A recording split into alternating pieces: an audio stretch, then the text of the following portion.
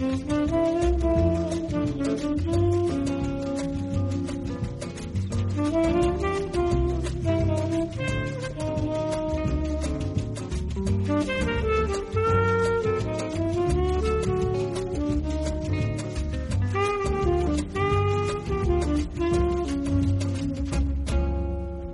to the Mad Men Happy Hour, the officially unofficial podcast for Mad Men on AMC. I'm Jim. And I'm Aaron.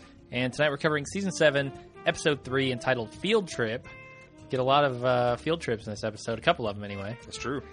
Do you want to talk anything about what you thought of this episode before we get into the recap? I'm powerless to resist the Wiener's charms. I continue to think it's a great episode. Yeah. It's like... maybe it wasn't quite as good as last one. That's shocking because I thought this was the best episode of the season so far. They're all fucking good, and what I really enjoy most about this season is it seems like this is the season that Don is changing. Whether he redeems himself and whether he actually gets any kind of karma, I really like the fact that he seems to be learning from his mistakes. We're seeing a hungrier Don. We're seeing a Don that is ready to get back to work. Hungrier, less thirsty, though. It better be. Let's hope he doesn't get any dry pie, because that would be a major obstacle for him at this point. He can't drink. No, I mean, he can drink a little bit. He's cut back, though. No, he can't drink during office hours at all. Oh, no, not anymore. But you know what they say, Jim? The great thing about water is you can drink it at work, and the nice thing about vodka is it looks like water. Okay. Is that a Rogerism? I don't know. It's something I picked up somewhere in Okay. my travels. All right, well, let's get into the recap. We start off with just Don sitting in a movie theater, watching a movie. I hear you did a little bit of research on this movie. Found out what the name was. The littlest bit. It's another on the nose Mad Men reference. The model shop rather, made by the great Jacques Demy. I don't know how you pronounce the name. Okay. But you'll never believe what the plot is. It's about a man getting in an out of work, struggling, unemployed man that's in a relationship with a actress. Or a model and would-be actress. Shocking. I don't think I've ever heard that story before. No, it's one of those really original things that Mad Men. No, it's seriously. Some people get annoyed by these things. I don't feel like if you didn't know this, it's just something Don's doing. We know that he used to go to movies to inspire himself. Mm-hmm. Clearly he's trying to gird himself up to make a big decision, a big change. One way or another in this episode, and the fact that this is playing and it's very thematically appropriate doesn't bother me at the slightest. Yeah, and typically what you want to do is set the tone and the theme for the entire episode up front, and I think that's what they're doing here. I mean, the story has even a lot more similarities than the general synopsis would let on. Right. This is a guy in this movie who is unable to commit to anything or anybody. He's kind of just wandering aimlessly through life, and that feels a lot like Don has been with everything but his job. He hasn't been able to commit really to anyone. Not his kids, not his wives, nothing. And again, the great thing is you don't have to know any of this to enjoy or appreciate the episode. It's Sure. just if you... I wish I was like 20 years older watching this, because these cultural references would be a lot more meaningful, I think, instead of just reading about them and seeing, it's more just embedded in the cultural fabric of my being, and, I don't have to look it up. I just appreciate it as it's happening to me. So that's an interesting thought. Who do you think the Wiener is making this for? This show, I think it's for him. And people like him. Okay, so that would be... I think the Wiener's about 20 years older than me. Honestly, I have no idea. So. I think that's what any artist does, is they make the work that speaks to them. And then, people who have roughly the same experiences in life, live through roughly the same time periods, will also appreciate it in the same way. Huh, he's only... I wouldn't have guessed this. I thought he's 58. He's only 48. 48? So he's only got a decade on me. These cultural references are over his head. Yeah. Son of a bitch. He was just being born when this movie came out. This could also be an elaborate joke that the Wiener is playing on us because this movie came out April 1st, 1969. Are we saying Jean Draper is a Mary Sue for him? This is the story of Jean Draper, who is also Matthew Weiner. Okay, sure. I think we just cracked the code. All right. So the other interesting thing is the way they shot this here. There are a couple scenes where they're shooting over Don's shoulder. Yes. And he's sitting in the passenger seat of this car. Makes him look like he's in the passenger seat, yep. Yeah, I thought that was pretty interesting. It might have just been a cinematography flair that they wanted to go for, but probably not, knowing the show. It's weird, though, because what is that? If it is deliberate, and I tend to think it was, it's weird because I feel like Don is getting back into the driver's seat in this episode. Yeah. And maybe that's where it kind of sets him where he's at right now, where he's just kind of passively waiting. He isn't really trying to fix anything. He's just kind of passively waiting for something to happen. Yeah. And now he, and the impetus is his wife's desperation. I mean, that's what kind of sets all this stuff in motion. Yeah, you're absolutely right. And we see, that setting off in this next scene where Don calls Dawn to get some supplies, and she's too busy to help him. And then she tells him that Alan Silver called, and there's some problems with Megan. She's been pestering people to get a role. Mm-hmm. And he wants Don to somehow get her to relax a little bit. Right. Find out that Mountain Dew is a client of theirs now. Has that always been the case? Have they had that for a while? I have no idea. Why do you think... I know they were drinking Mountain Dew not too long ago. Pete was. Yeah, I feel like that was and Don makes reference later on about the Invisible Boy campaign, and that's something Ginsberg's been working on apparently since he was in. So yeah, it had to date back to last season, at least. Was it last episode that we were at Valentine's Day? Did we jump forward like a month and a half here? Yes, because we were debating. We saw a little perpetual calendar on Peggy's office that said 31. Yeah. Which led us to believe that this must be the end of March. And it has to be with this movie being released April 1st. I mean, this has to be April 1st at the earliest. So did Peggy just forget to update her calendar? Or She probably did. We could have flashed forward 2 months and we're at the end of April. Oh. I don't know. Couldn't tell you. We just have to look up. We have to find out what school Bobby Draper went to. Uh-huh. And we have to go through and find out what day they actually visited this potato farm in real life on Wikipedia, and we can precisely determine what time this episode happened. Okay. Listeners, get right on that. So we also, I thought a cool little reference here was to Twilight Zone. They mentioned that she interrupted a lunch with Rod Serling. Rod Serling, yes. Yeah, which is one of the namesake, or Rod Serling, not Sterling. Not one of the namesakes of the SC&P company. And this guy's outfit, Alan Silver, man, he's coordinated with his wallpaper. Like, does he wear that suit every day? I don't know, but he's wearing, looks like 5-pound cufflinks. And a fairly impressive alligator skin watch. Yeah, he's got a lot of flash. For sure. It's Hollywood, he has to. Then Stan and Ginsberg try to cheer Peggy up after she finds out that her work on the St. Joseph's ad was not nominated for Cleo, and Ginsberg's work on Playtex was. And this is not all spelled out in this scene, but it is later on with Lou. About why this happened. But you remember the St. Joseph's ad. It was the Rosemary Babies themed ad. Oh, no, I didn't remember all that. the faces around the POV of the baby in the bassinet. That was... She now thinks this is her best work ever. When did Ginsberg go from... He's like gone from being this hippie outrage that he's working for the man to a gloating ass to just a total ass, making the universal signs for honk honk on Playtex. Apparently he's honking Playtex executive boobs. That's how he's getting ahead. What the hell? I don't know. Ginsberg is an odd duck. There's also something that was noted in Reddit where Ginsberg it seems to be sucking up to Lou. He's got he's using the same coffee mug as him. It's got his name, the Lou's name on it. He's dressing in button-up cardigans. And he seems like he's kind of the teacher's pet. Is there something is Lou's just abnormally low standards?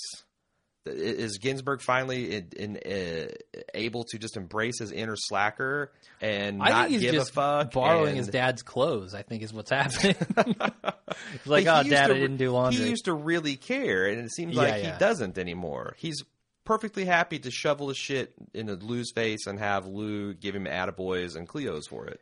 Yeah, it's I don't know. I mean, they certainly didn't show us that slide.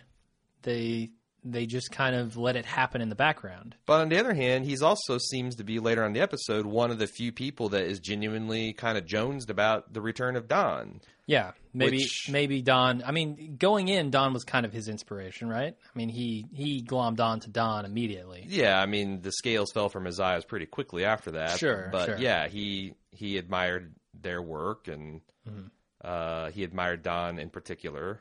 Yeah. So maybe having him back on as a creative force will get Ginsburg kicked back into high gear with his creativity. Could be to have a codependent creative relationship. All right, so then Don gets on a plane and orders tomato juice, which is my favorite drink on a plane, actually, believe it or not. Really? Yeah, I usually order tomato juice on a plane. Ginger ale all the way for me. Okay, that's another good choice. As the oatmeal calls it, it's the magic sky juice. I don't ever drink ginger ale unless I'm on a plane. Yeah. And then I always drink ginger ale. I don't always drink ginger ale. But when I do, I'm 35,000 feet above the Earth surface. All right, Peggy and Stan are presenting now the Chevalier Noir pitch to Lou, and he is angry about the time that they spent on this unauthorized art. Stan tries to say it just took a second, and Lou doesn't want to hear anything about it. That's fine. It's like, don't interrupt me with the facts, Rizzo. Yeah, I'm chastising this woman here. Like, I'm tearing down this woman's self-esteem. Don't interrupt that. Right. What an asshole Lou is. He is, man. Top to bottom. And I put on Facebook, he's got, and you noticed it too. My second watch was your first watch, and you went apocalyptic about the tiki bar, same as I did. I'm like, this man put a fucking tiki bar in Don's office. Yeah. He's gone into the infrared of the asshole spectrum. It was incredible. Most people can't even see that far into the asshole spectrum. Like fruit flies, certain species of bat. That's what kind of rarefied territory he's in. Yeah, the disrespect involved. Tiki bar. And bringing that into Don's office. Tiki bar. Yeah, I mean, tiki bars belong outside, if anywhere. By a pool. And that's even dubious. Like, a tiki bar itself. And a low-rent Vegas casino. Yeah. There's probably a listener that has a tiki bar in their 70s-style living room. There's a single tear rolling down their cheek. Oh, yeah, we apologize. But hey, man, maybe it'll fit in your situation. It does not fit in this fucking office situation. There you go. It's like he got it. It's like he bought it at Big Lots and drug it into his office.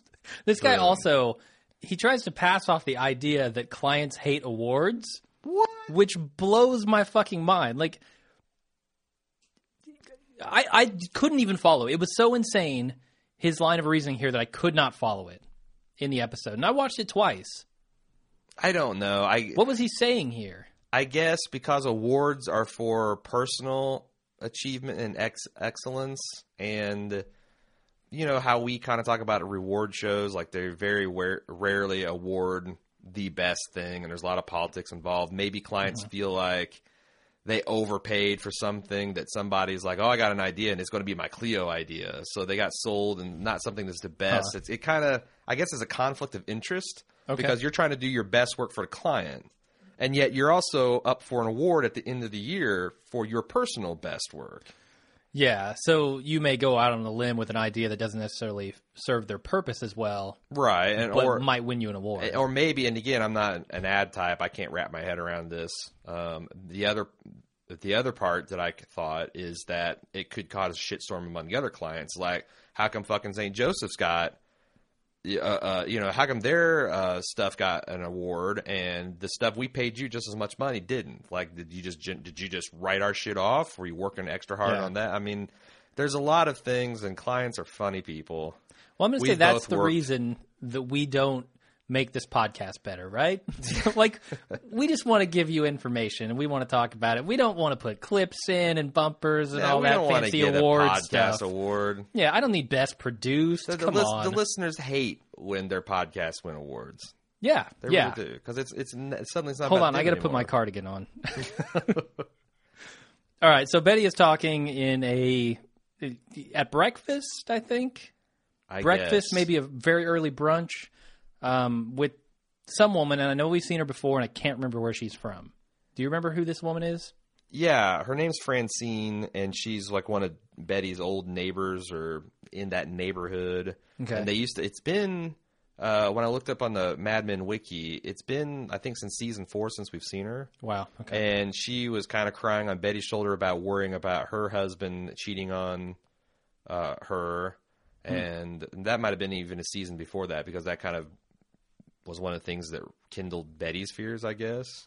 Okay. But yeah, she's just an old associate, and I guess we haven't seen her in a while since Betty moved into Castle Frankenstein and moved on up. Okay.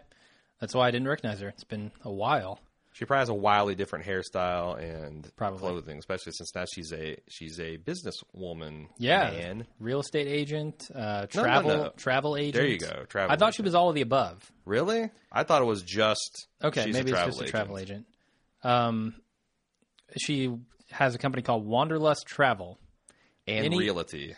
Wanderlust Travel, Realty, Guns, Liquor, and Baby Needs. They just take care of it all. This is just a Yeah. storefront, you know? Sure. What you need, I got it. Dawn should start up a business like that. Dawn. Dawn? Yeah, because she's doing everything, apparently, Yeah. in the SCP office. One woman ass kicking unit. Any significance to this name, Wanderlust? I think we could describe Dawn a little bit in that way, and possibly Betty as well. I mean, she hasn't done much of anything. Like, when she's talking about how her job is, 3 days a week in an office, she's like, "Oh, that must be interesting." No, Betty, that's not interesting. It's not different. I don't think Betty is slightly. I think Betty felt very judged for no damn good reason in this scene. She did, yeah. Like, oh, well, and then the woman Sure, tried she was like just a housewife at that point. yeah, it's like, and the woman's even like, well, you still got stuff to do because Jean, with the implication of as soon as Jean goes to school, then you're just going to be sitting around doing nothing. Yeah. And Betty's also got they got a woman to take care of the kids during the day. Mm-hmm. So, what does she do with herself besides just go to brunches and Bleaches her hair. bleaches her hair? Like dyes it dark black and then bleaches it back to blonde. Sits at home and thinks of new ways to torment her children. Yep. That's a full-time job, apparently. Comes up with extraordinarily creepy pedophile things to talk with her husband about in bed. Yeah. I think that's about it. Speaking of Betty's husband, Henry Francis, what the hell is going on with his political career? Do we know? There's mention about how he had hoped to be the attorney general in this scene. And they're trying to patch things up with Rocky, which I think is Rockefeller. I mean, he started off as some sort of assistant to the mayor of New York, which was some sort of Rockefeller, maybe Nelson Rockefeller. Yeah, maybe yeah. Was his nickname Rocky? I don't know. When he and I know he had ambitions to run for state senator, and was approached by some political committees about that in past seasons. But did that go bad, and was Mayor Rockefeller pissed off about it? And now he's kind of on the outs, and he's trying to get back in. Yeah, it's hard to say for sure. Did he based get on let this. go, and he's just been going to Central Park to collect paychecks so Betty doesn't know this whole time? He's like the anti-Don or same as Don? Nah, I doubt that. I highly doubt If that. anyone knows what's going on in his career, I would love to hear about it. Or maybe we'll find out more. Okay. Let's move on. Harry's called into a meeting with Koss, and he's kind of there as a fireman, a fire hose, putting out this fire because they are inquiring about the SC&P computer and how it stacks up against the Gray computer, which is in an article they saw. And he kind of puts their mind at ease by telling them that their data is as good and going to get better soon with the addition of local data. Complete bullshit, we find out later. Harry Crane killed it as a fireman, though. He did. He came in, he put that fire out. And I thought Cutler jumping his shit about this. He's jumping his shit about stuff that Harry doesn't have any control over. And in fact, as Harry says, and we've seen this to be true, he's got no respect in this company. No one listens to him. Uh-huh. Even going back last year, Joan was extolling the virtues about Harry Crane and his room full of computers, and it's just all bullshit. He's been spinning this web as our computer when it's in fact just a computer somewhere in the building. But that merging the local or to the somewhere in another building. merging that local to national data is a fantastic idea. It's almost ahead of its time. Well, If SC&P could develop that technology, it would be amazing. Isn't that what the Jaguar dealer wanted to do? Go local with the campaign. Oh, that's we true. need to talk about Yeah. maybe not the greatest idea for him, but yeah. I don't know. It's a complete fabrication, as we find out later, which has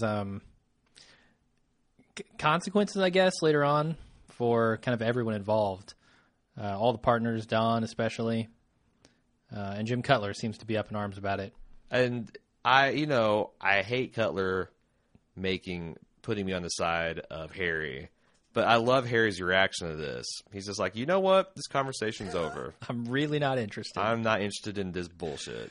Yeah, that was incredible. And that's, it was very, very funny the way he said it and just left. Because Harry's not a partner. Harry's just a head of a department. The head of one of the wings of this company. He's wanted to be made partner. He's wanted a lot of different things. I also like the fact that he's kind of got a fairly conservative haircut, but his chops are just wild and untamed. Like some Ruly jungle. A lot of chops. A lot of chops going around. Pete, last episode, has been growing out his chops. They're getting pretty long. The famous Campbell chops. Yep. And matching it up with the famous receding Campbell hairline is just comic gold. I love it. Ah, yes. So then Don surprises Megan at her house, and he gets an extra special hankering. Oh, yeah. She's very happy to see him. Do you think that involved either end of the digestive system? Wow. I do not know, and I don't care to think about it. You know what? This conversation is over. I'm really not interested. Moving on. Betty promises to go on Bobby's field trip, and he's super excited. Weird to see Betty's attitude in this episode because she seems to be taking an interest in her kids' lives. Well, this is crazy. The complete reaction to her thesis that the children are their own reward. And this is her consciously trying to refute the jealousy she feels over her friends' sudden fulfillment and happiness. Yeah. And it shifts her completely into unreasonable bitch mode because she goes and just rides Carla. Are we on 2.0 or 3.0 now? I think it might be 3. Yeah, the woman taking care of her children and being bitchy to them. But, it's funny because she said that none of her children love her. Bobby's still very much he's right on the cusp of where mom and dad stop being cool. Another 2-3 years. But when he finds out he's going to the field trip, it's like the greatest news ever. Yeah. And he can't wait to find out how they grow the eggs. It's funny because on Sunday we went out to play golf and we happened upon disc golf. To be fair, I don't want to start that bullshit ball golf. It's whatever. We played the hippie version of golf. And we're walking through. We didn't play the last 18 hole because these fucking people were camping in the middle of our green. And it turns out there's some kind of historical reenactors, and this country bumpkin accosted us and started telling a whole bunch of city slicker stories. One of which is a kid that didn't know what an egg was. And she just had a good old laugh at that. And I'm like, Jesus Christ. Who the hell doesn't know what an egg is? Bobby Draper. Apparently, yeah. Does not know where eggs come from. Won't he be surprised when he finds out they're from chicken Wagyu and not from the ground? I think I had that dish the other night. Chicken Wagyu. Parmesan encrusted chicken Wagyu. After hankering, Don tries to give Megan some advice about dealing with rejection because, he has some experience with it. But it turns into a fight, and Don tells Megan that eventually has to tell Megan that they put him on leave. And she's very hurt by that because he could have been in California that whole time. So she kicks him out of the house and sends him packing back to New York. Yeah, I think this is a conscious highlighting of the difference between Betty and Megan. Betty, who in this very episode is labeled old-fashioned, versus Megan, who's more of a modern woman. Don used to take Betty's psychiatrist phone calls direct. Oh yeah. And if I'm not sure if Betty ever found out about that, but if she did, I think that she would just take it in stride. Like, oh, well, he's my husband, and, it's his job to... Sure. Megan was fucking horrified. Yeah. Rightfully so, that her agent would have the temerity to call Don about an issue he's having with her. Yeah. Yeah. The other interesting thing is Don is telling her, you can't do this. This is not the behavior that gets you ahead. Is this not the behavior that got Don Draper ahead? Is he not the one that pulled a whole bunch of desperate, shady shit to get the job for Roger Sterling in the first place? Sure, he definitely did. Is he not showing up to Roger's love shack with showing him his offer letter that he hasn't even read? I mean, that's the height of desperation. Sure, absolutely. I mean, he's doing everything. And he's at the height of desperation and showing up to the office and doing that stuff. I mean, he's berating or telling Megan that she's acting crazy for doing the exact same shit that he's doing. Sure. And Megan, reacts to that and says, what do you think, you're going to pull me out of a bathtub with my wrist slit? And right. I assume that's an allusion to some event, something, but I didn't have time to research that. I think that's a common way for people to commit suicide. Yes, I know. Maybe it's a House of Cards reference. I think Britney Spears did it in a music video. Okay. Anyway. But Don, the key point here is Don didn't really want Megan to know about his job until he fixed it. Right. And she obviously doesn't see the importance of that to Don. She just sees the betrayal, that he could have been out there with her and he wasn't. And rightfully so. Yeah. And I think it's interesting how Don seems to finally, with the women in his life, be trying to tell the painful truth, even though... And this, that seemed to work right away for his daughter, Sally. Sure. Megan gets the implication that, oh, shit, you've been keeping up the facade, and it's cost me and it's cost our marriage. Well, I mean, you have to go look at what happened with Sally. She was very angry up to the point where he apologized for lying.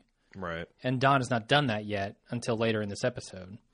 So I think that's kind of one of the key things. He needs to tell the truth, and he needs to apologize for not telling the truth in the first place. I don't know what he needs to do because it's still, the jury's out. It seems like they'll probably reconcile again. I feel like they will, yeah.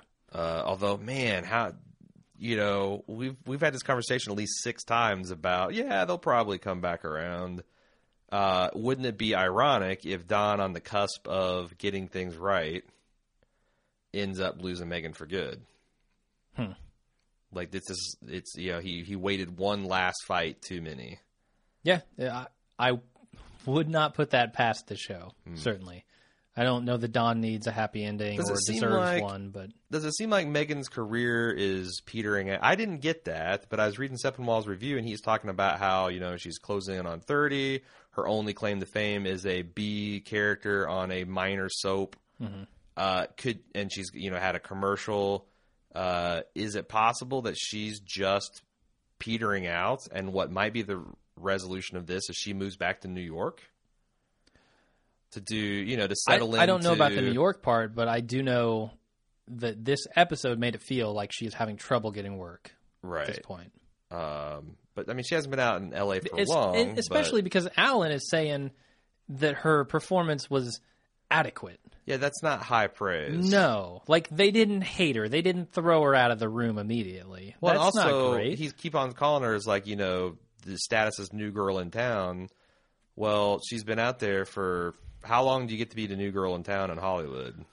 Probably not long. I was thinking like 15 minutes, and then it's a downward spiral. I mean, I think it might be possible for her to move back to New York and just accept a lesser version of success. Maybe she does some Broadway plays. Maybe she does some more commercial work. Maybe she gets back and does some more consulting for SC&P. Maybe she just needs to get her teeth fixed. Maybe Alan is right. That's what's holding her back. Then she could be the new girl. Yeah, new girl, new teeth. That's the name of her new show. Won't be Megalodon anymore. Harry gets a call from the Wall Street Journal, and they want to do a story on his fancy new computer, but he finds out Cutler put him up to it, and Harry tells him, call it off. Get rid of this thing. Because we don't have a fucking computer. Cutler's line, you have stiff competition, but you might be the most dishonest man I've ever met. And the way he delivered, like genuine wonder. Uh-huh. Like you just saw a unicorn. Pretty good. Pretty good. Incredible. I mean, I laughed out loud at that line. Are we underrating Harry Crane? I mean, he's sleazy. He's the sleaziest guy on the show. No. What? Grimy little Pete. Pete is not sleazy. He's grimy. Big difference. Pete's not sleazy. Yeah, I feel like there are moments where Pete is sleazy. I don't know. I think like Animal House is sleazy. Okay. Pete's a little too high class. He's grimy. Yeah.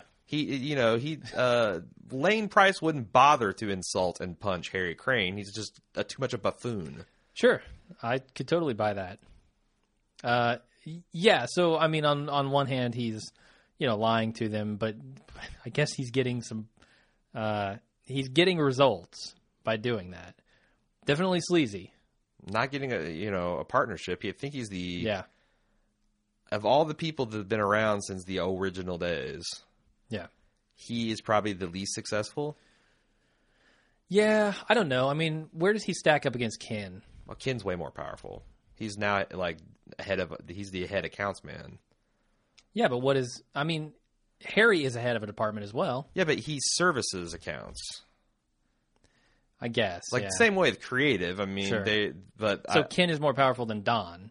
No, I don't think so. Don's just the head of creative. I know that, but I'm just saying that, and I think he's more powerful than Lou, or maybe he's maybe Harry and Lou are somewhat equal. Yeah, I mean, it depends on how you rate power. Do you rate power all in relation to interaction with clients? No, I rate power and just how much of say. I always rate power and how much when your mouth opens and words come out to other powerful people in the company listen to you.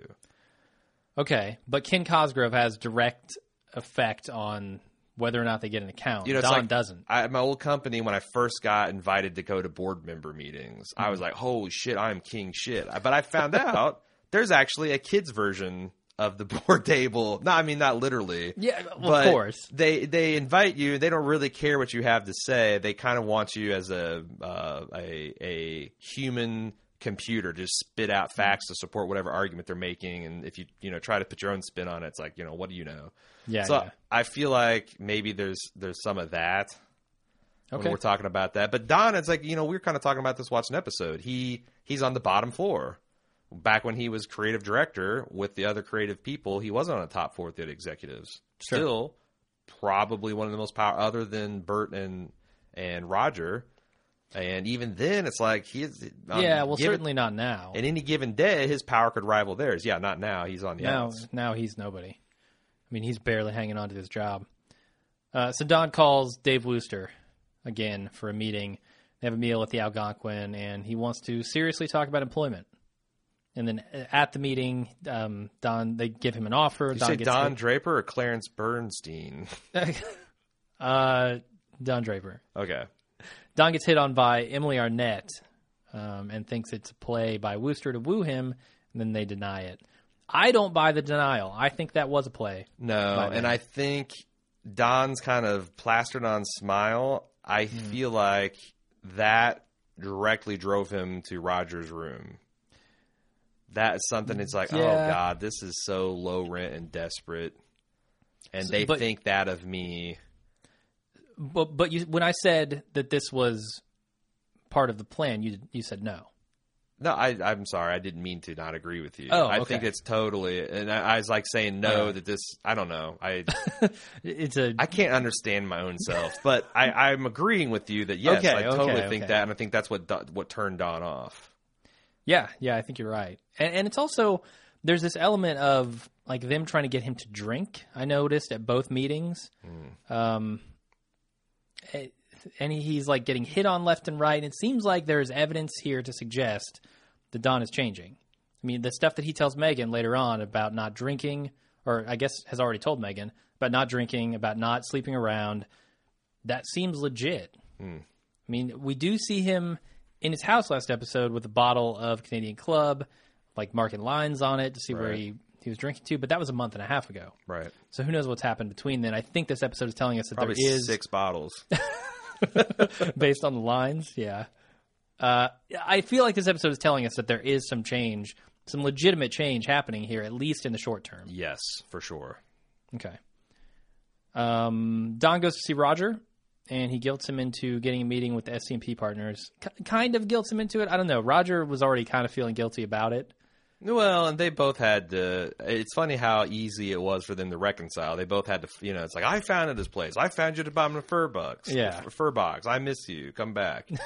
And I think Roger's been annoyed at Cutler running this place and even turning Cooper against him, turning Joni against him. Yeah. He's like, fuck this. I need some more firepower. Yeah. Don would, if Don were here, this shit wouldn't happen. Nope, never. And he's not going to get help from Bert, apparently. I mean, Bert's a reasonable guy, as we see later, but Bert's on Cutler's side for the most I think part. Bert's on Bert's side, 100% always. Okay, that's true. That's true. Don then calls Megan, who has been crying, and he apologizes for lying, and he tells her why he did it, and that he's been going back to work. A lot of stuff here happening with their evolving relationship. But still, it's as she points out, you fixing it would be to get a job out here like you promised. He's saying, I mean, he's, again, like, it's kind of, I mean, I appreciate his honesty and his apology, but it's kind of borderline offensive to tell your wife that, hey, things are going to be so much better because I got my job back. Yeah, So now I'm stuck here in New York again. Now I can ignore you for a legitimate reason instead of made-up ones. Yeah, it's weird because he gives this excuse like, I didn't want you, like, to find out what happened because you wouldn't look at me in the same way, and it's, like, not how I want to be seen by you.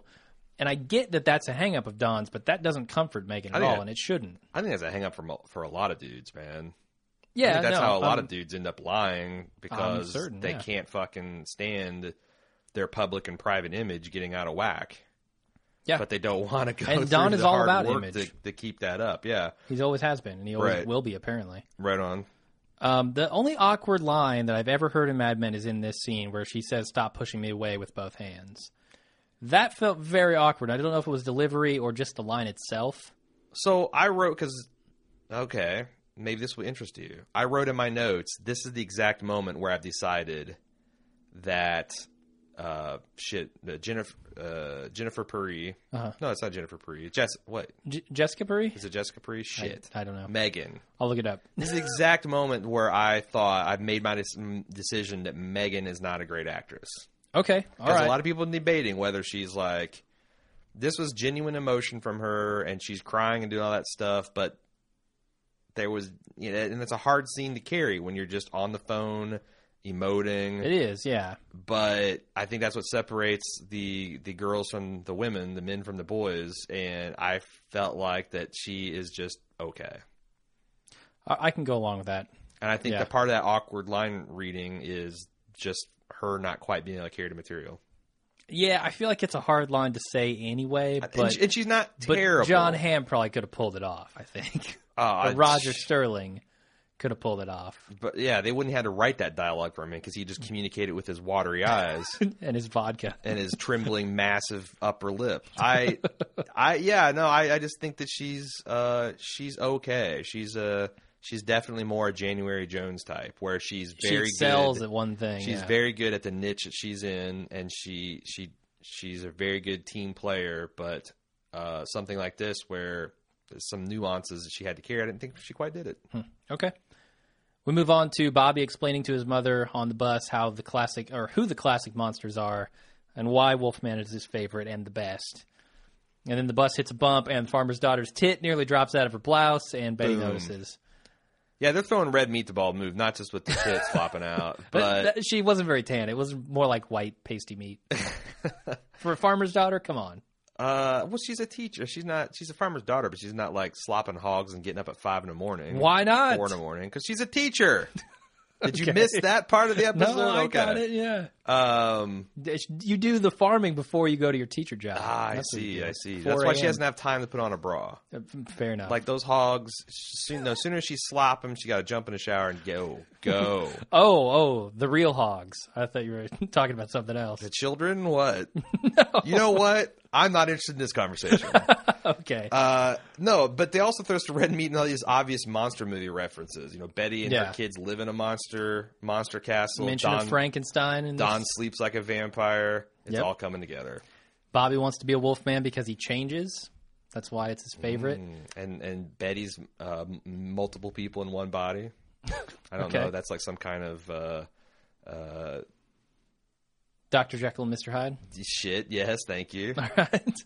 I was trying to go for the Extraordinary Gentleman. I was reaching for that. Ooh, League of Extraordinary Yeah. Gentlemen. Wow. That's the Drapers. Bobby's a wolf boy. He would love to go visit Megan's home because he's got all those children of the night howling All right. canyon coyotes. Let's move on. Don goes please. into the SCMP office and ends up in the creative bullpen where he starts working before he's even had the meeting about whether or not he's going to start working. Nearly everyone in the office comes to see him at some point, and then Lou calls Jim Cutler because he's offended by Don's presence. Get him on a horn.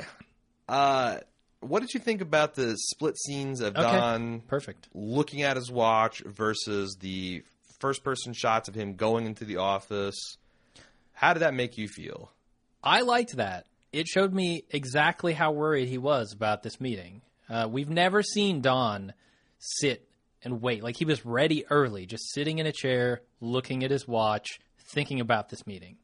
It stressed me out. Yeah. And in fact, as the day went on, I started thinking, and Roger didn't show up, I started thinking, what if this is the episode that Roger dies? Oh, God. Sherry's killed him. Can you imagine how humiliating that would be? I mean, okay, this makes me sound like an ass because the first thing I thought was how humiliating it was for Don. But, it would be an interesting way to send off that character, that there's an extra tragic twist that he gave Don back the keys to the kingdom, and now Don would never get it. Because Roger is the only reason he's back. Oh, yeah. Yeah. I mean, I wonder, like, in this scene where they have the actual meeting and Roger defends him, do people not realize at some point, does it take Roger being there to realize what a cost it would be for them to fire Don? See, that's the other thing, is we kind of give Roger shit about not caring and not being on his game, et cetera, et cetera. Mm-hmm. I feel like that this has kind of galvanized Roger a little bit, too, because he was on his game. He put every one of the other partners back on his heels. Oh, yeah. Not only was he passionately defending his friend Don Draper, he's a genius, he does that, but he was saying, don't forget he's a partner, and we got to buy him out. It'd take us to 74 to pay that off. And also, during those 4 years, or 4 or 5 years, how are you going to feel when we show up to a client meeting and Don's sitting outside on Mary Wells' lap? Yeah, I mean, remember the whole reason that these two companies got together, one of the big reasons is because they nearly busted out when Lane died, right? They had to pay out a big, they had to buy him out of his partnership. But I don't think it was, hard for anybody but maybe Pete and some of the others. Okay. I mean, obviously Roger and all that stuff, but Don, I think, and there's different levels of partner. I think maybe Don has just got, he's like a big partner. Yeah, he owns a big percentage. I mean, we know Joan only owns 5%. He was a named partner. Yeah. Not of this new one, but of the old one. No. But you have to think that those shares probably got grandfathered in. Oh, yeah, definitely. Yeah, I wonder how much of the company Cutler and Shaw own. I bet not as much as the others. Because for one thing, I assume so. There's two less. And another is like I feel like that's one of the reasons that Cutler has always been on this Machiavelli role, is that he needs to acquire that power. He's not going to be comfortable unless he's got a deciding stake in it. And he thinks that Don deliberately sabotaged Ted. We know that, Don was trying to do the Tale of Two Cities thing and take the punishment on himself and spare this innocent man marital life and all that. Hasn't worked, but whatever. Yeah, and it's super interesting how that all plays out with Don and Peggy's relationship as well, and we'll see a little bit of that here. Like Peggy asks in this scene, "What's he doing here?"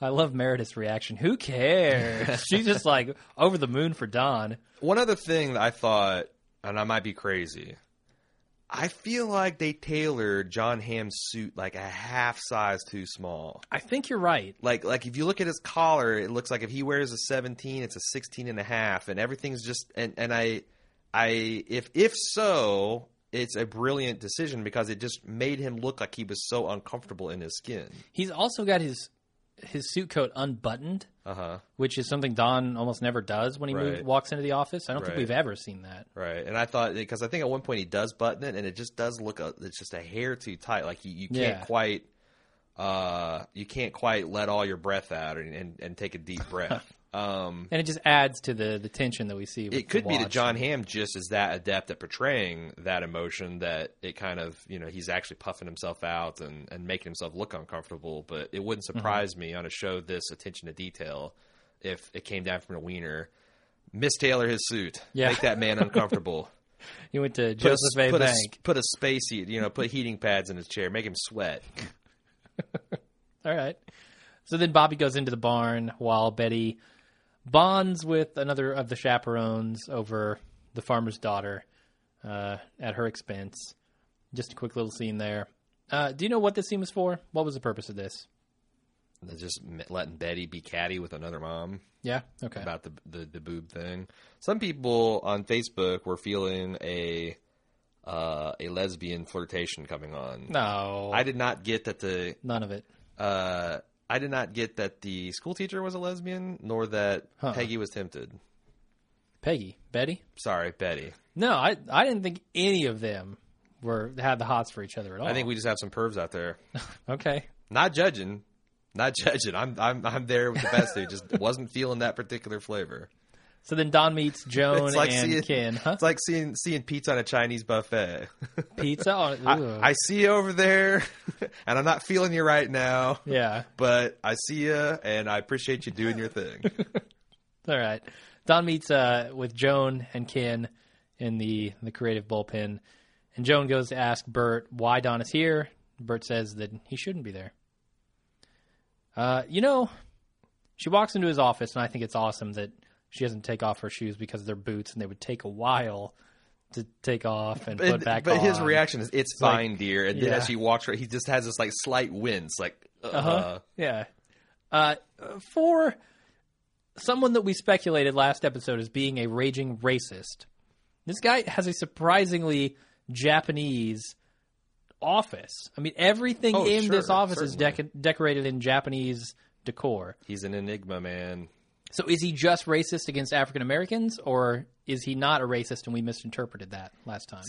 Or does he just appreciate the aesthetic? He's a racist, but Bert Cooper doesn't think of himself as a racist. Bert Cooper thinks of himself as a high-minded, multicultural man that just happens to assume that if people see a Negro sitting out in the reception area of his office, then what kind of firm will this be? That's fucking racist. I agree. I completely agree. But that's an interesting thing about looking back in history is you have to do both things. You have to judge the characters by your own modern sensibilities and standards, but you also have to kind of make allowances for the times. Like, for example, Don's fairly open-minded about homosexuality, but he's also capable of being exceptionally cruel to guys like Sal when they put him in a spot and he has to. Yeah. So, Peggy is very progressive, seems to be kind-hearted, but she's not above... She gives really awkward hugs, though. She gives really awkward hugs, and she's not above snatching her purse away from a black lady sleeping on her couch. True. So, just because they're liberal, progressive people for their time doesn't mean that they do horrific things, by our modern standards. Sure. They have plenty of hang-ups based on their upbringing.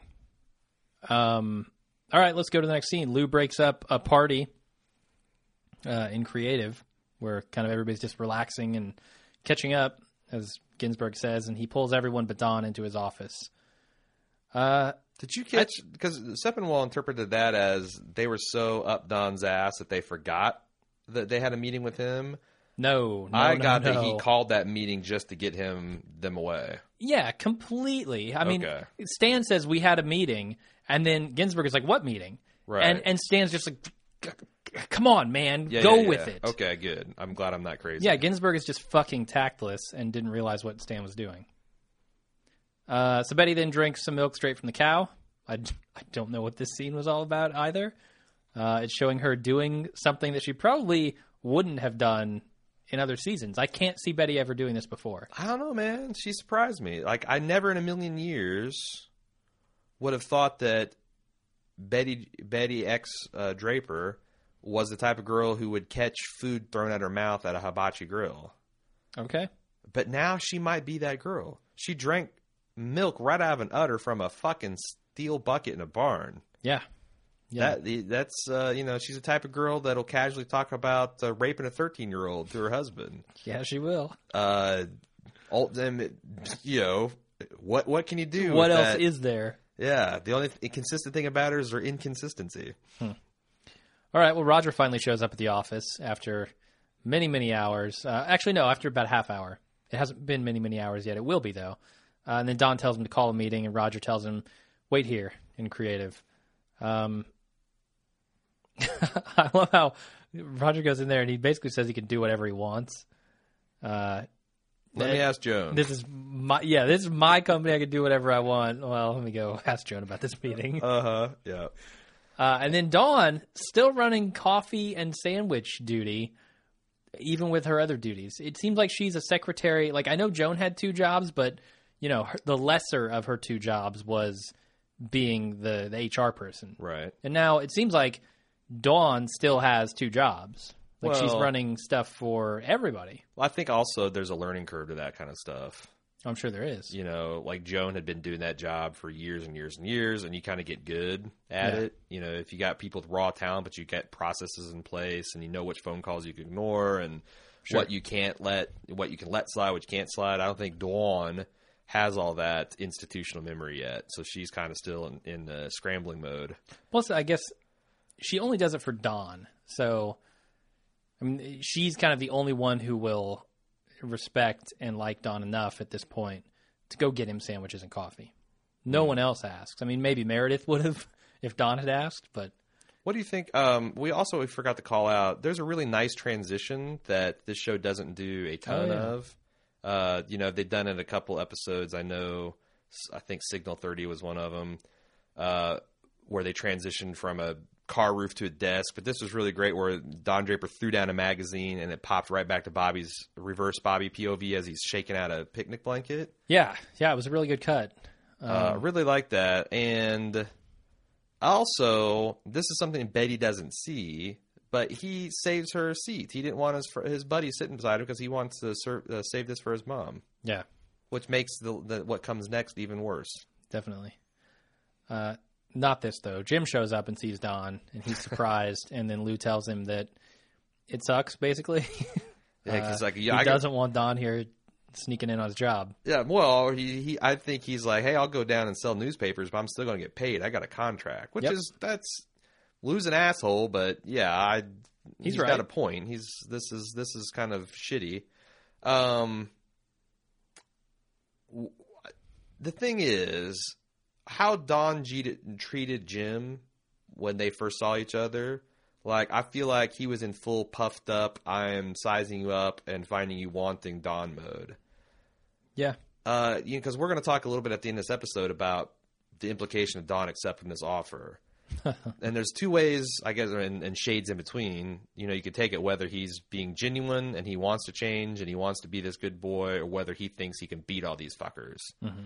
The Don that met and said, it's like, Don, Jim, that dude, I think, feels like he can beat these fuckers. Yeah, and I think it's a fairly unwise move going in there like that, given kind of what, Cutler and it seems the rest of them thought was actually happening was they were firing Don, giving him time to actually go find a job while letting him save face. I think that's a bad move with these guys. You don't want to puff up. You want to kind of show a little humility. I'm torn because on the one hand, it would be cool to see Don positively change, but on the other hand, it's always cool to see Don kick ass in a boardroom. I agree. And that's still fun in a way that his sexual conquests quite aren't. As we've seen all the human wreckage that leaves behind, that's not quite as fun, but seeing him just be a predator in a corporate situation is wildly entertaining for me. It'd be awesome if he could synthesize the two. That maybe people that we've been along the journey with, like Peggy, Joan, Roger, and him can be triumphant. Bert can die, and Cutler can be defeated. And maybe Teddy gets one over to the good light side, too, because I like Ted. Yeah, he's not a bad guy. There's a quick Longfellow Deeds reference there, and I think it's just because, Don is sitting back, collecting money, doing nothing, and, Longfellow Deeds inherited that big lump sum. Lou kind of feels like that's Don. It could also be somebody, because we kind of debated this pre-show. It could also be a reference to the fact that he was like, these people that were against him tried to find him mentally incompetent and strip him of his fortune, kind of like he sees himself being treated by the people in this company that he helped found. Sure. So there could be some of that, and he initially kind of refused to defend himself in that court, so maybe he's just sitting there. That was a reference to that. Anyway, either way you take it, who can get into the mind of Lou? Who wants to get into the mind of Lou? Not me. I'd have to stick my head so far up my ass to get into that mind frame. I don't think I'm that flexible. I'm going to do the next couple of scenes a little bit out of order so as not to interrupt the partner meeting. Bobby unpacks picnic lunch while Betty washes her hands, and then there's a cut to another scene. But when she comes back, Bobby's traded away her sandwich and completely ruined a wonderful day. It was a perfect day, Jim, and he ruined it. Completely. What an asshole, Those Bobby. gumdrops taste bittersweet, don't they, Bobby? It's funny. So, reading between the lines, it's arguable that maybe Bobby really likes this girl and he's giving her a sandwich. Uh-huh. Maybe this girl was underprivileged and she didn't have a sandwich. At any rate, Bobby didn't do it because he wanted the damn gumdrops. That's pretty clear. Yeah. And I don't understand how Betty could possibly have made this inference. How did this fucking ruin the day? She just chugged milk out of a bucket, for God's sake. I don't know. I mean, she has been kind of holding up this fake persona for this entire day, right? I mean, she's trying to get actively more involved in her kids' lives. That's not who she is. She doesn't give a shit. I don't know if it's fake because, like, when her and Don got together on that camping trip last year with Bobby, it seemed like she genuinely enjoyed all their company. And I feel like she was kind of enjoying being the catty mom, and she was enjoying being the cool mom, drinking the milk straight from the tit and all that. But then the slightest thing happens and it all falls apart. And that feels very Betty. That is her problem. I mean, she comes across like this raging narcissist in this episode. Mm-hmm. That anything that shatters her preconceived idea of perfection, she cannot handle it. And it's not like mild disappointment. It's crushing despair. My God, my children don't even love me. Yeah. I mean, we see her go back, and we'll talk about that when she gets home. But, Betty is kind of kooky in a way that Don's not. I mean, the show's multiply suggested that she needs some psychiatric help. Oh yeah, yeah. Where Don is like a womanizer, an alcoholic, but I don't think he's got like diagnosable neurosis. He just needs to stop being an asshole. I don't think Betty can stop doing what she's doing. It's some kind of compulsion. It's tragic. I agree, and I don't know. And she'll do it. I don't know what it's going to take to change her, or even if she can be changed. It seems like she's trying actively to change at this point, but she can't. But was that trying to be more part of her son's life? That was a direct result result from a provocation, as she saw it, from an old friend of hers. Sure. So I don't know. I mean, she did it to Sally. She's doing it to Bobby. I mean, that's the point where she's going to do it to away. Jean, and then she's going to be the type of mom whose kids just never call and check on her and are relieved when she finally dies. And that's a sad position to be in. Yeah, well, I'm sure talk a little bit more about that when she's in bed later on. Anyway, we go to the partner meeting where Roger defends Don, and they're trying to decide whether or not they're going to allow him to come back. And Roger points out that they'd have to buy Don out to fire him, and they lose their non-compete agreement, which goes back to a couple episodes ago where Joan used the same tactic with the shoe company and said, look, if you take this in-house, you're going to be not competing against other shoe companies, but against us. Mm-hmm. And they don't want to compete against Don because they know Don is very, very good at what he does. Especially if Don is motivated and on his game. Yeah, and I think that was... that, along with buying him out, was the two key points here that really sway them to bring Don back. Yeah.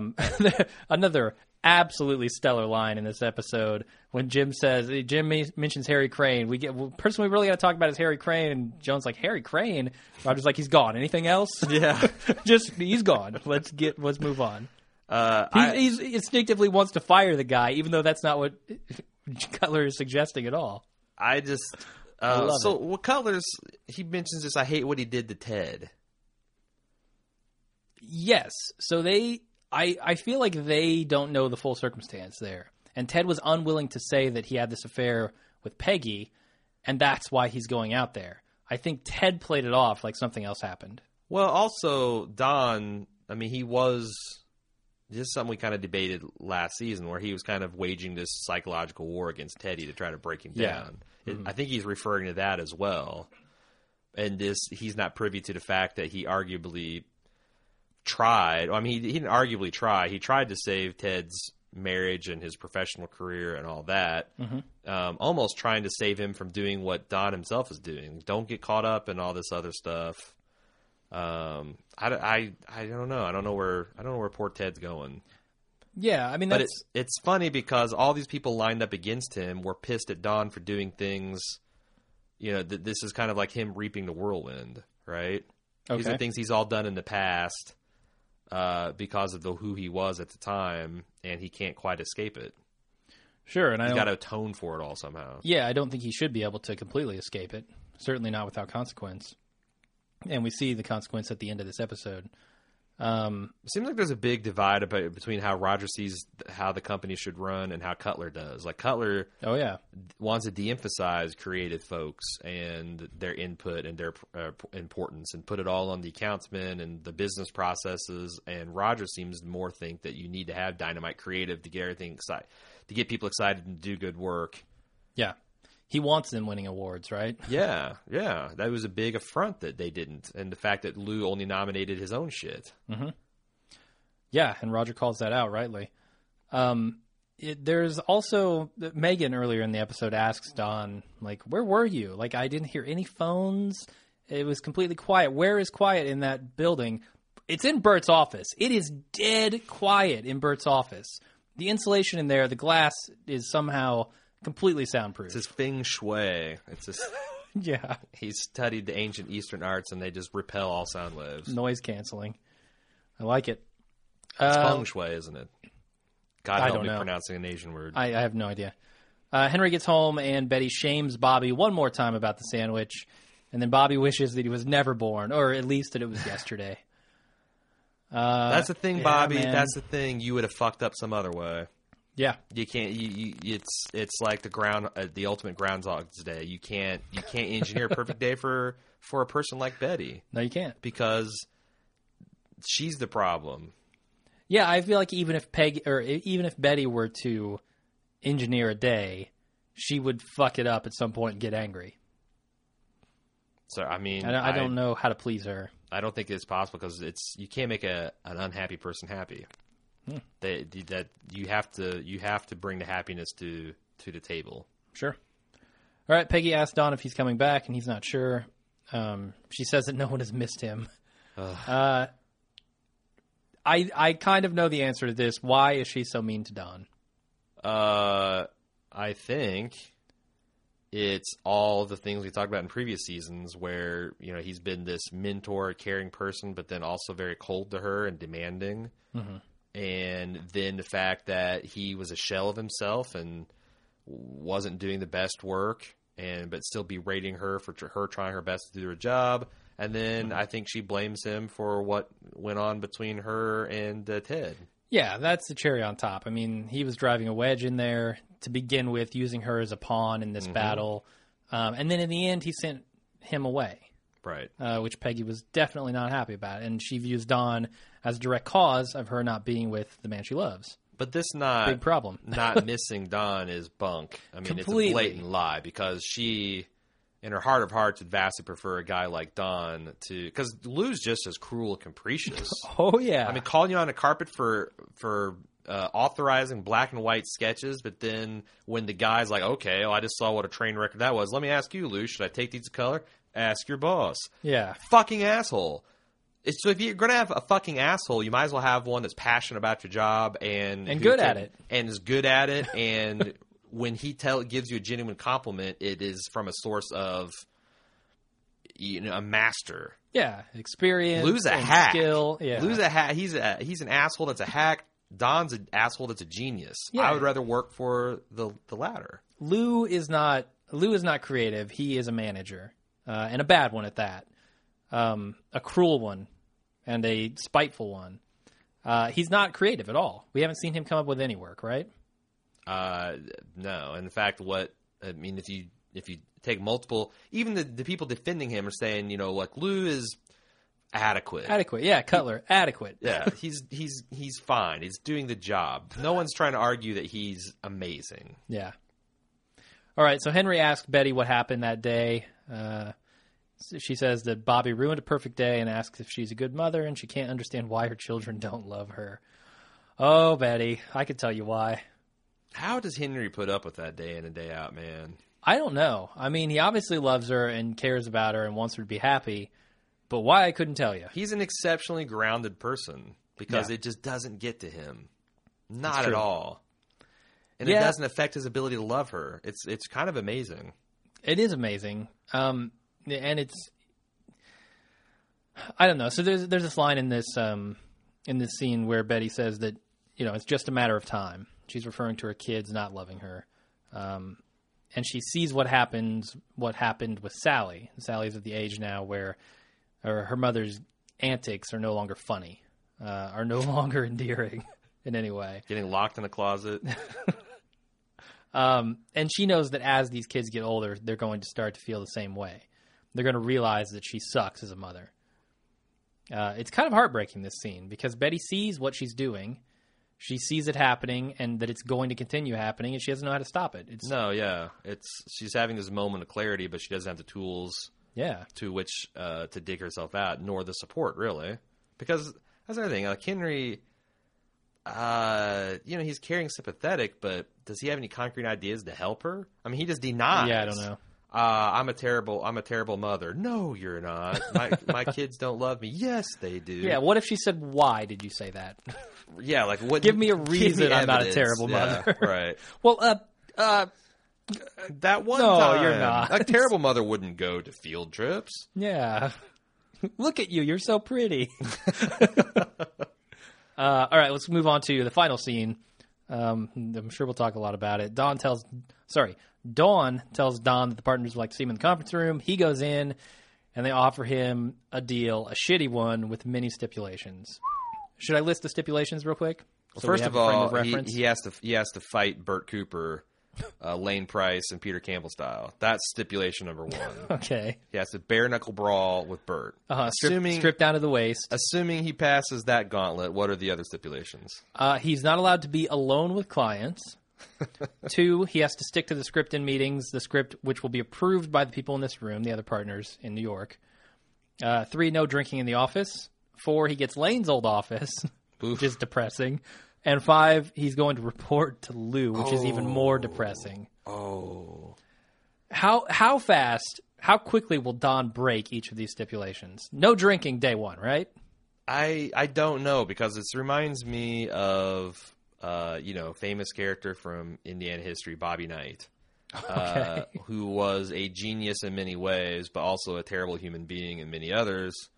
And one of his last things he did is he choked. He did something silly like choke a kid, and the school put him on this zero tolerance thing for him to if you're going to come back and coach, you got to be on zero tolerance. And he was out the door soon after because he can't keep choking. He can't stop choking kids.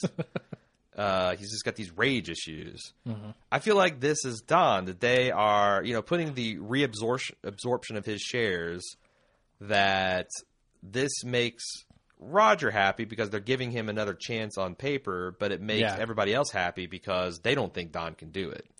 They think Don they're is setting going him to up to fuck fail. Up. Yeah, these are. It's not just that he can't do it, but these are unrealistic stipulations in the first place.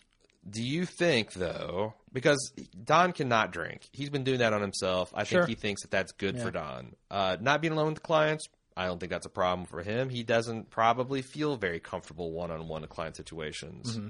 Not deviating from his script. That's tough. That the client will deviate from his script, and then he will continue to stick to the script, and it'll be stupid and a mockery, and he'll throw up his hands and be like, "Well, you need to let me off the leash." I think that's the way that's going to go. Yeah, probably. But how's he going Reporting to to how's Lou. he going to street fight reporting to Lou? I don't know. I mean, you've got a guy who actively hates you. I mean, Lou doesn't like Don in the least. And the feeling's mutual. And it is, yeah. And creative. And a dotes guy on the most of the creative, except for potentially Peggy. It seems like Stan maybe have still an axe to grind because he stole his LA idea. Yeah. Stan's a pretty big dude, though, as far as getting over that kind of stuff. But everybody else kind of hangs on him. This is every word. They think he's brilliant and a genius. So when Lou sees that, yeah, that can become an issue between Lou and Don. But the thing is, that Don's got in his pocket is, I think Bert still has a great deal of affection for him, and Roger is like ride or die. Yeah. They cannot fire Don on a technicality, and if Don cowboys it a little bit and it works, and it's Roger already hates Lou and lays all the creative blames on his feet. I think there might be some room. I don't know. I feel like, and especially the music that they ended on. What do they end it on? If 6 Was a 9 by Jimi Hendrix. Okay. This is a song about being an individual and about flipping the bird to people that don't want to see you the way you want to be seen, and not going with the flow. Don saying okay and ending on this theme, that's got to mean something. Yeah. Is that just there to punctuate that okay and say this is not really what Don means? It could, Don says okay, but Don really means I'm coming back to do things my own way. I could believe it either way. Like the Wiener's doing this as a juxtaposition of Don completely submitting, and he's playing this defiant song for irony's sake. But also, I think that I don't feel like that's what's happening. I feel like this is they don't do a lot of irony in this show. This is us being let in that Don is thinking that, hey, I got my foot back in the door and I'm going to bust this thing wide open. Yeah.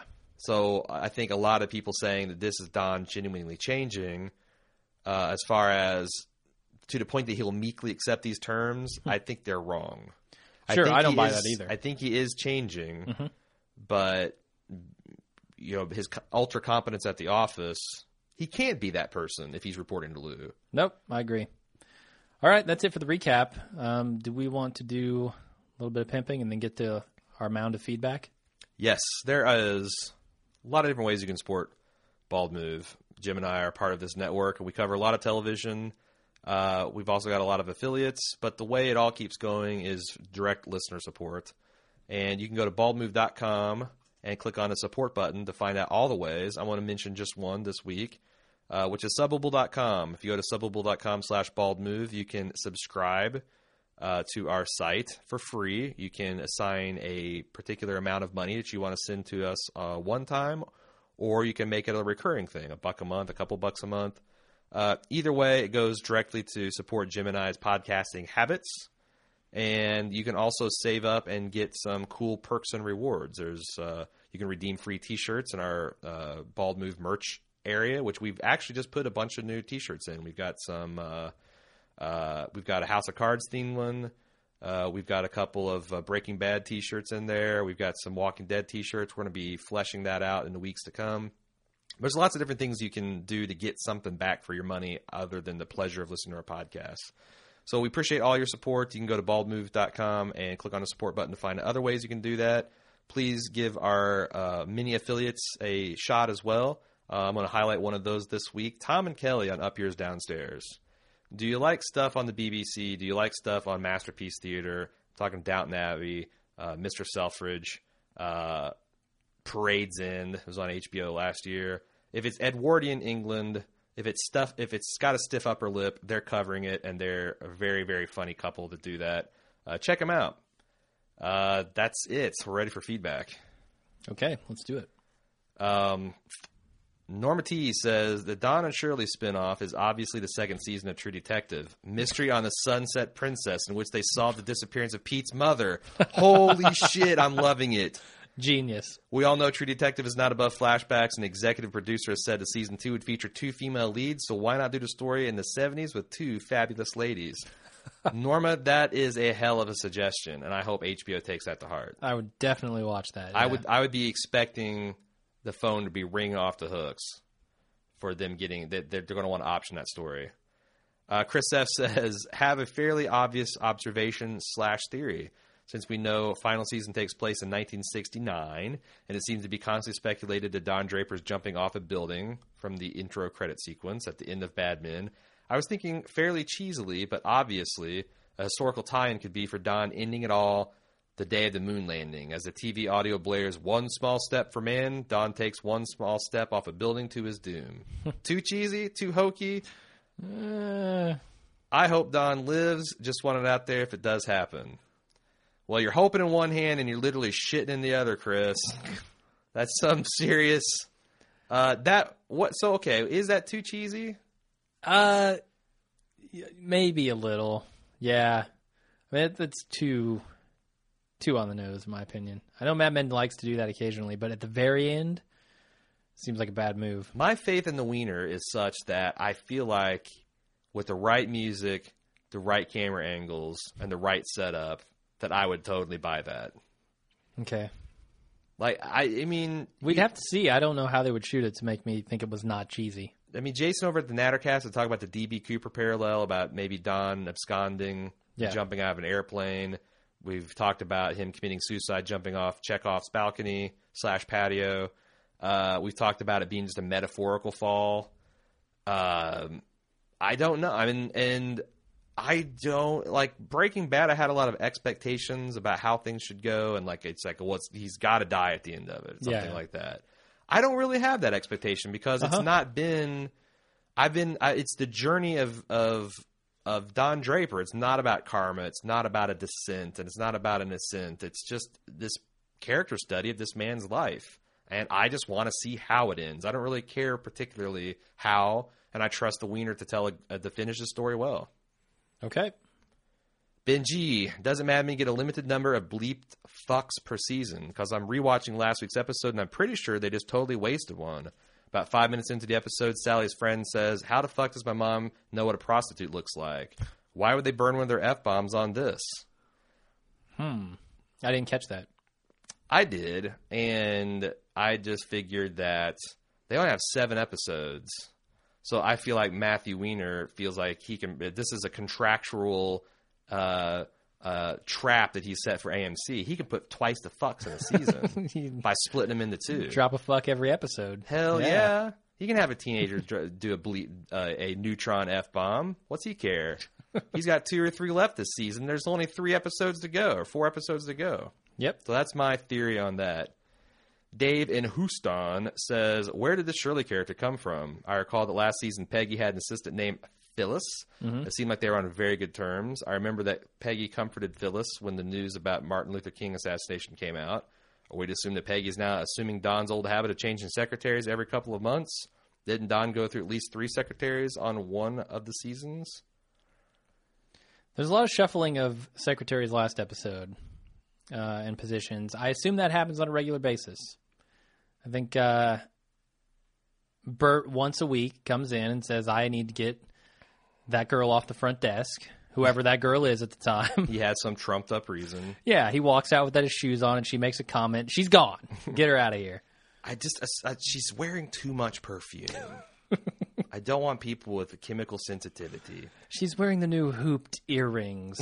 She needs to... We can't have people looking in our doors and seeing that. Yeah, I don't know.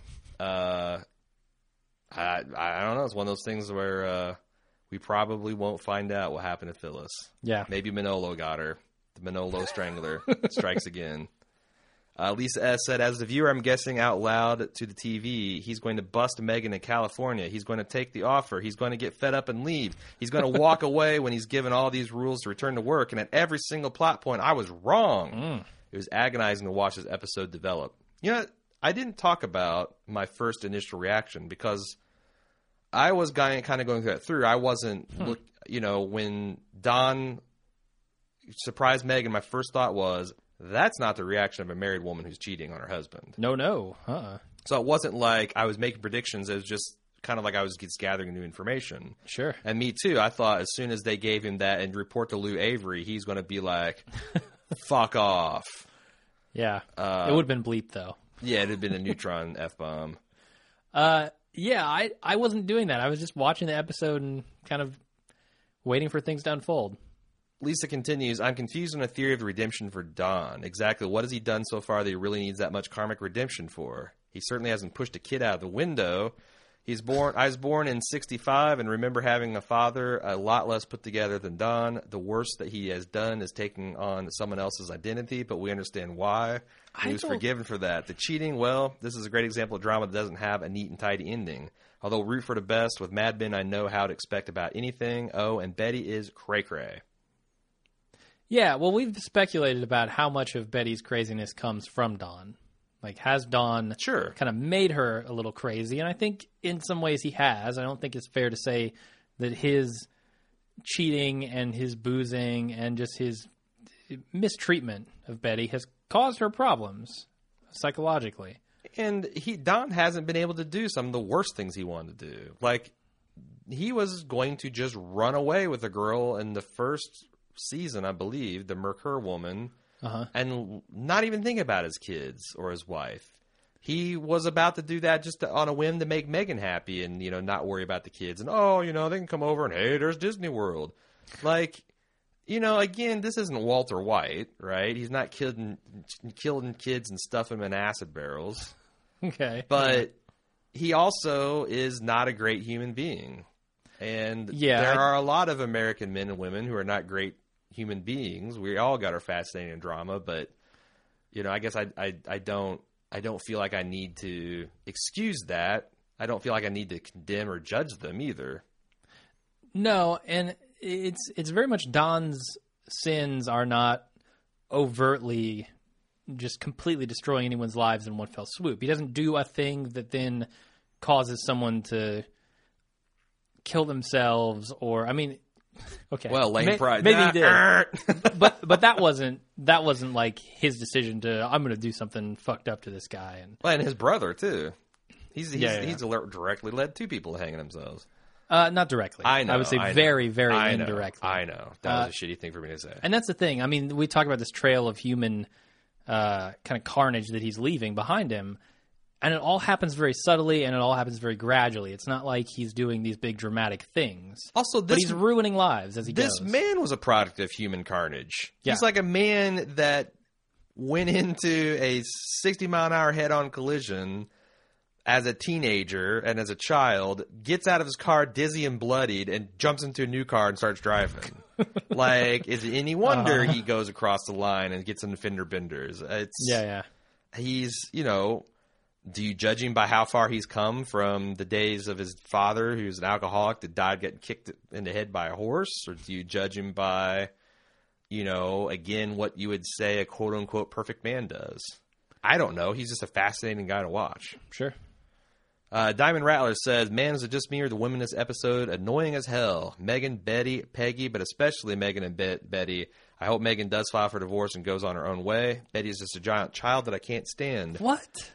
On a side note, was it Anna Draper's niece in that white dress that came and interrupted Don's meeting? No, it was not. No, it was not. They look similar. That's crazy to me. I don't blame Megan for anything that happened in this episode. No. It's all Don's fault. Yeah, and I don't blame Megan for marrying Don. Why wouldn't she? He's interesting and charming and witty, and he looks like John Hamm, and he's got lots of money. And he's telling a sob story about his, and he pretended to be supportive of her acting career. And he had this position, and not only that, but even before that, noticing her ad stuff, chops that she has genuine talent to, lest we forget. So I don't blame any of this on Meg and Betty. On the other hand, well, Betty, but on the other hand, I think there is an arc of Don having to make good to all the women important to it in his life. First, he had to come correct with Sally. He's trying to come correct with Megan. Obviously, Joan and Peggy are the other two that loom large in his life. I think he's kind of made, beginning last season, he made peace with Betty somehow by... At camp. Huh? At camp, yeah. I mean, they seem like to be in maybe a better place. So that was weird, but... It is weird.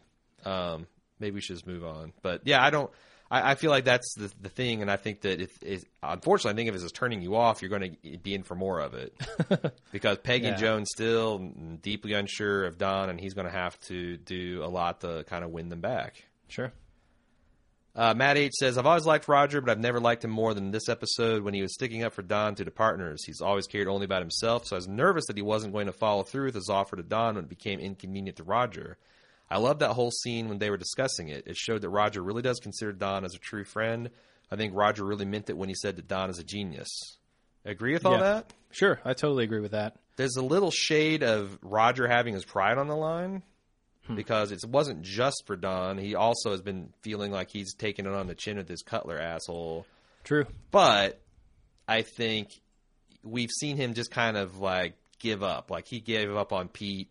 That was still part of his pride.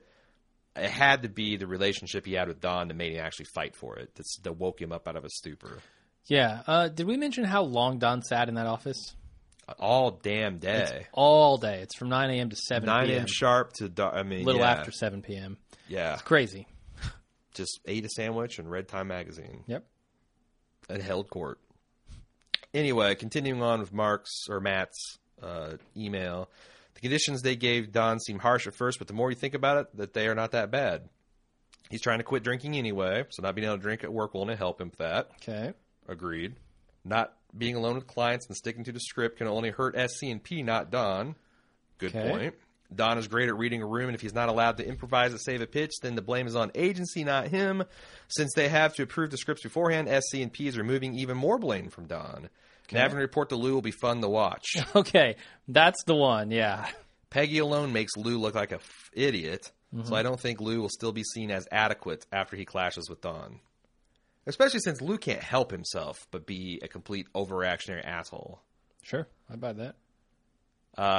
Sully from Boston says, Don's return to the firm was obvious the moment that everything else built towards. We saw Don get rejected by Megan, then to pump himself back up by 2 good offers so he could face his demons. As Don walks into the office, it was great to see his inner anxiety and simultaneously watch the impressive outward package. No John Hamm personal reference intended. I don't think he looked very put together. I thought he looked very nervous as well. I thought so, too. I mean, we kind of talked about that. Yeah. No coincidence that at least 2 secretaries commented on Don's looks and Ginsburg on his smell. That was true. Ginsburg missed his musk. Missed his smell. Wow. Don is a quintessential ad man presenting a perfect exterior to buy, but his partners must meet to discuss taking back the actual product with Don's known defects. We know they'll buy because the presentation is still so damn good. They try to hedge with conditions, but they let the wolf back in. They get the Don polished outer self and the troubled inner guy. That's a good point. Roger seemed pretty dismissive of the deal that Don gave him. It seems like a lot of companies were trying to buy low on Don. Like, he was a very talented running back that's coming off a knee surgery. So it's like you're betting on his upside and hoping you can minimize his downside. Interesting. I didn't read Roger's reaction that way. I read it as, like, genuinely, that's a nice offer, but what does that matter? I don't care. I thought he was being kind of like but that could be sour grapes and his gamesmanship, too. Yeah, I'm not really sure how to read that. It's just the way I read it. Don said okay, but their conditions put his tail momentarily between his legs. But whereas we've seen the battles of Peggy, Don without the glassy exterior, and Lou Avery, I cannot fucking wait for global thermonuclear war with Don and that passive-aggressive Mr. Rogers sweater fuck Lou. Sweater fuck. I like that. I want to see Don eviscerate Lou and Roger take one last victory over that smug prick Cutler. Peggy can fire Teddy Chowgaga over the phone when it's done. They may even be in the wrong, but regardless, we will still all root for Don and Roger and company because they are more fun. You know what? That's a damn good point. Even if Don still never redeems himself, it's been so much fun to watch him and Peggy and everybody else that I kind of side with them no matter what. They're the one that brought me to this. Side. Over the CNC factory. Over everything. The other side of this. Yeah, Don versus the Moonies. Don versus the hippies. Don versus, I don't know. Yeah. The New York police. Okay. Don versus British Parliament. Name a faction, I'm going to take Don and whoever he's with. All right, fair enough. Is that it? No, we still got more. Oh, we do. I was okay. waiting for you to say no, more than fair enough. Not saying anything. Moving on to Michael H. I've worked for many years as a partner in a professional services organization. I have a couple of observations you may find helpful. He's the man with the inside information, our embedded corporate reporter, if you will. It's hard to fire a partner. Don't I know it? I've been trying to wedge Jim out of this for the last 2 years. Yeah. Those contracts are tricky things. Every time I just say I'm not interested. This conversation's over. Yep. There are usually rules in a partnership agreement which allow the termination of partners for cause. So if you go to jail, have to perform some gross misconduct that gets the company sued, or fail a very obvious performance metric, you can be removed by vote of the partners. This is usually much better defined in the larger partnerships. I've heard of small companies where these rules are just not in place. Gulp. Seems to me that SC&P would be like this, especially 50 years ago. In this case, you basically had to convince Don to resign, find him a new job. This is what McKinsey does, or go to court. I've heard of partners having to dissolve the partnership and reform under the existing partners when this happens. In this case, Don would be entitled to his share of the market value of the company, which could ruin the company, as Joan points out. Even if Don shares only 10% of the place, they would need to pay him in cash. Partnerships distribute all the surplus cash to the partners, so they retain nothing in the kitty. They'd have to pass that hat around a capital call to the partners and have them pay money from their personal fortune or be diluted themselves. It's very messy. Don's new contract terms are insulting, and I'm curious to know why he took them. No individual contract with clients or contact. He has to work for a non-partner. No signing authority. I'd agree to the no alcohol part only if everyone else was also subject to it. In his place, I would have taken them to the cleaners. I'd go on collecting my partner earnings until we settled in court, and then make sure the non-compete was voided in the settlement.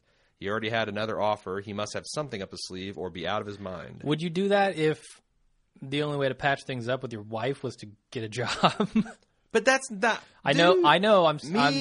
Again, if I can just please throw me in that briar patch. Can I find a situation where it's more important for me to sit at home and be paid for nothing? Sure, but what if you then had a wife in California I would who wanted you to come out there, but you didn't want to go out there? But I do. I want but that hankering. But you put yourself in Don's situation, I want to get paid to hanker my model actress wife all day. All right. I know you do. Don doesn't. That's what I'm saying. No, see, Don's got this... He's got this. I don't know what it is. I don't know what it is either. Need to prove himself, and I don't. I would gladly sit at home and get paid, but I'd do something awesome with it. Sure. I'd probably at least podcast. Okay. I wouldn't. I just you call that for awesome? my pajamas. I think it's okay. it's done okay for us so far. What are you diluting our product here, Jim? That's actionable by terms of our contract. I don't think so. Matt P says. By the way, thank you so much for that, Michael H. That was interesting. Matt P. says, I think one of the most important themes this episode is growing up or maturing. We see Betty fail miserably at this when she throws a tantrum all over Kid's sandwich on a field trip. Peggy struggles to get over Ted and his long-lasting grudge against Don. Typically teenage traits. Megan struggles with her apparently childish temper and stubbornness in the face of rejection. Also note Cutler's obstinate response to Don and his childlike obsession with toys and technology with the computer. Stephanie, Anna Draper's niece, shows up at Don's dinner. Whoop, dry pot. Nope. Can't go along with that. Anyway, let me go say, Don matures immeasurably. He swallows his pride and ego, accepting a pretty dismal offer in return to normalcy and sustainability to his life. Interesting. So Matt P. is on the Don is maturing, and this is a swallowing of his pride and ego tip. I am not on that tip. Yeah, I'm torn because of how much he's kind of had to swallow his pride a little bit and been caught in lies and had to apologize for them over the last couple of episodes. There's a little bit of reason for him to maybe see that he needs to show a little humility. Totally. And I think that can work as well. I just, I want my cake and eat it too. Yeah, and I'm with you. I'm still kind of up in the air. We'll see how it falls next episode. It's also possible, continuing on, that Megan's agent helped to orchestrate their breakup. He calls up Don exaggerating the right parts of the story, just enough to make Don feel responsible and get him to come to L.A. The agent knows Megan's going to react badly towards Don, especially if there's any truth to her failure. This probably isn't true because I can't see what the agent's end game would be. To sleep with Megan? Unlikely, but it's interesting to think about. I reject that out of hand because I did not get a sexual vibe from him and Megan. No, not at all. I think, you know, I think his appetites lay elsewhere. Potentially, yeah. But yeah, I mean, I also think that takes away from the symmetry between Don doing exactly what he criticized his wife for doing and calls her acting crazy, and the fact that that's how he started his career and that's how he got his career back. And I think that's super interesting and clever of the Wiener. Mm-hmm. Louis R. says, after I heard the conditions for his return, I figured they were created so that they could tell him to F.O., and I was surprised to see him accept. Then again, given how much he knows everyone there respects his work in the long run and want his approval, it won't be long until Lou quits. He's already hinted that he will sell newspapers downstairs because he's a 2-year contract and they have to pay him. I'm interested in seeing him patch things up with Peggy and Joan. I think that's going to be very emotionally satisfying. Yeah. For some reason, especially with Joan, I know that they haven't had like the professional relationship that he and Peggy have, but I feel like they had something from the start. Sure. And it's not necessarily romantic. It's not anything like that. It's just there's some connection between the two of them that I enjoy watching every time it happens on the screen, and has been sorely lacking. So certainly, I like to see that relationship most of all patched up. Do you know why? We talked about Peggy, but do you know why Joan is pissed at him? I feel like part of it has to do with no, I'm actually not sure. I really don't know. Well, Don shit-canned the Jaguar thing, which he didn't know, but Joan and Pete had been working feverishly to get a public offer going so they could go public and be rich. Yeah, and the things that Joan had to do in the first place to get that contract negated both of those. Yeah. Hard professional work and kind of the distasteful personal work that she did into that.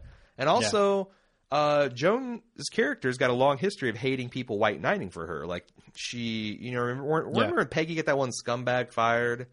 The guy that said that, she looks like she wants to be raped and drew a picture of her blowing Lane and put it in the bullpen window. You don't remember that? I don't remember that. The illustrator no. before Stan? Uh-uh. And Peggy was shocked and tried to get Don to fire her. And Don's like, why don't you fire him? So she does. And she tells Joan. And Joan's like, oh, well, great. Thanks for making me look like incompetent and weak. Oh, okay. So I feel like Don white knighting against Herb also not only the other things, but also made her feel like, he viewed her as a damsel in distress. And I think that wounded their friendship, which is not based on that kind of, mentality.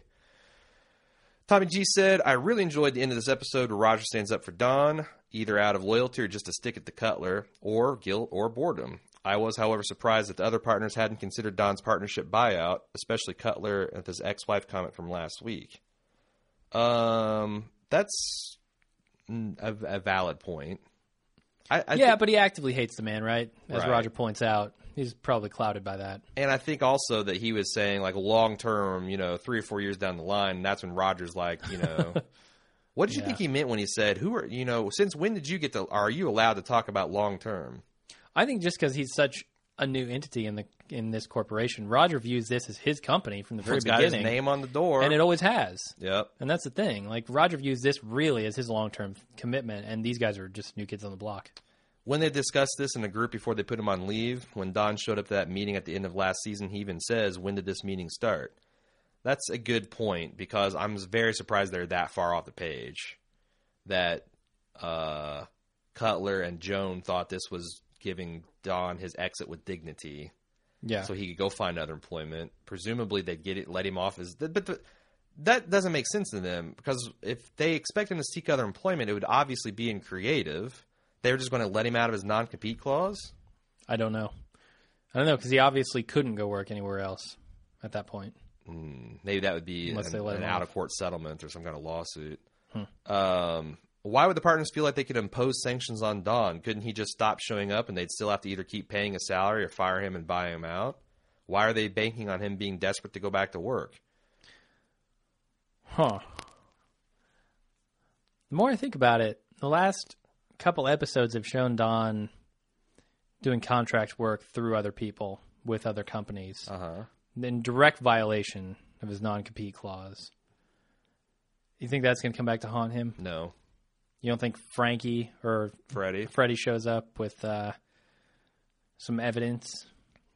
No. Or Lou goes to him? No, I absolutely like don't. Your watch pitch was so fucking good. I don't believe you ever could have done but that. How would they prove that? I don't know. That's the thing. They'd have to have a confession from Freddie and then some kind of documentation. Yeah. I just feel like, and I feel like Don's clearly been doing this pro bono, so, and he could always be like, hey, I gave him some tips. You know, he's a friend. He came over.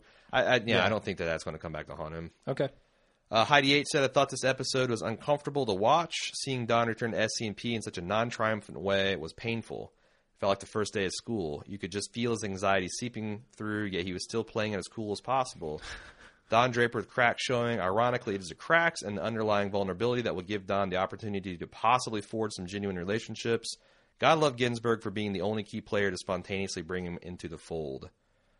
A question. In fact, Don was about to leave. He's like, fuck this. A question for the episode was, can you really go back? Can Don really fit back in SCP after all that's transpired? Can Megan and Don really go back to being a married couple? Can Bobby find a way to go back to yesterday? I think the answer to this question is no, but the process of how it plays out is pretty interesting. That's a good point. Maybe that this arc will be him trying to change and it being ultimately too late. Could be. I wouldn't put it past the show and Don as a character. The only thing the show could do to piss me off is to be not interesting.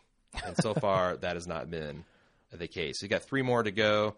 Adam X6000 says, I was so sad to see Betty have her field trip ruined by Bobby. Perhaps Henry can cheer her up by taking her to Disneyland. As a peace offering, Bobby should make Brett another sandwich. And as a token of goodwill, Betty should give Bobby a carton of cigarettes. Okay. Should make Betts another sandwich. Hey, it worked for her. She did buy a little bit of her daughter's love by giving her that first cigarette. Okay, yeah.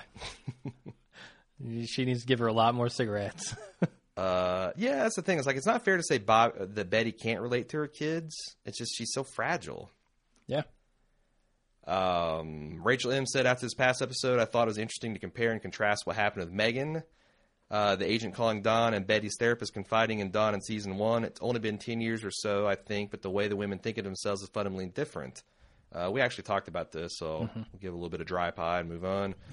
Rebecca W.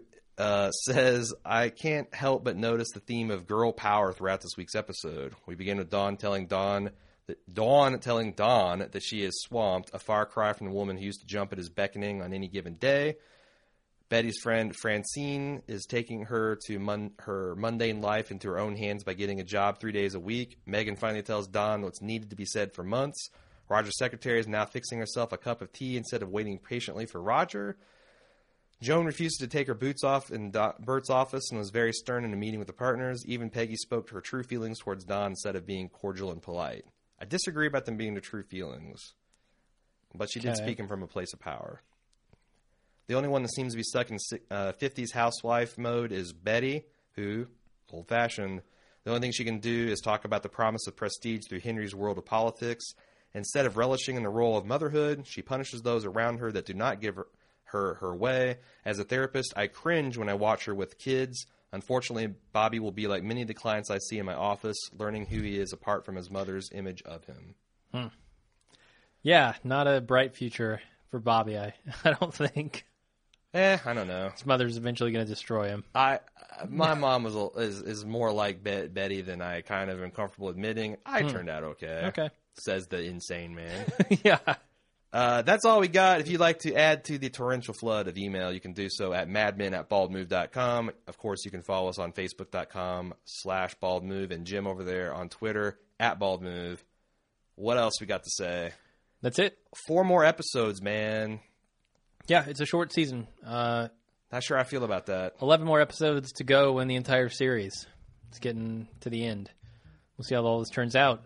Next week we'll start the end of this journey, right? I guess. We'll be over the hump. Yeah. All right. So until then, I'm Jim. And I'm Aaron. See you then.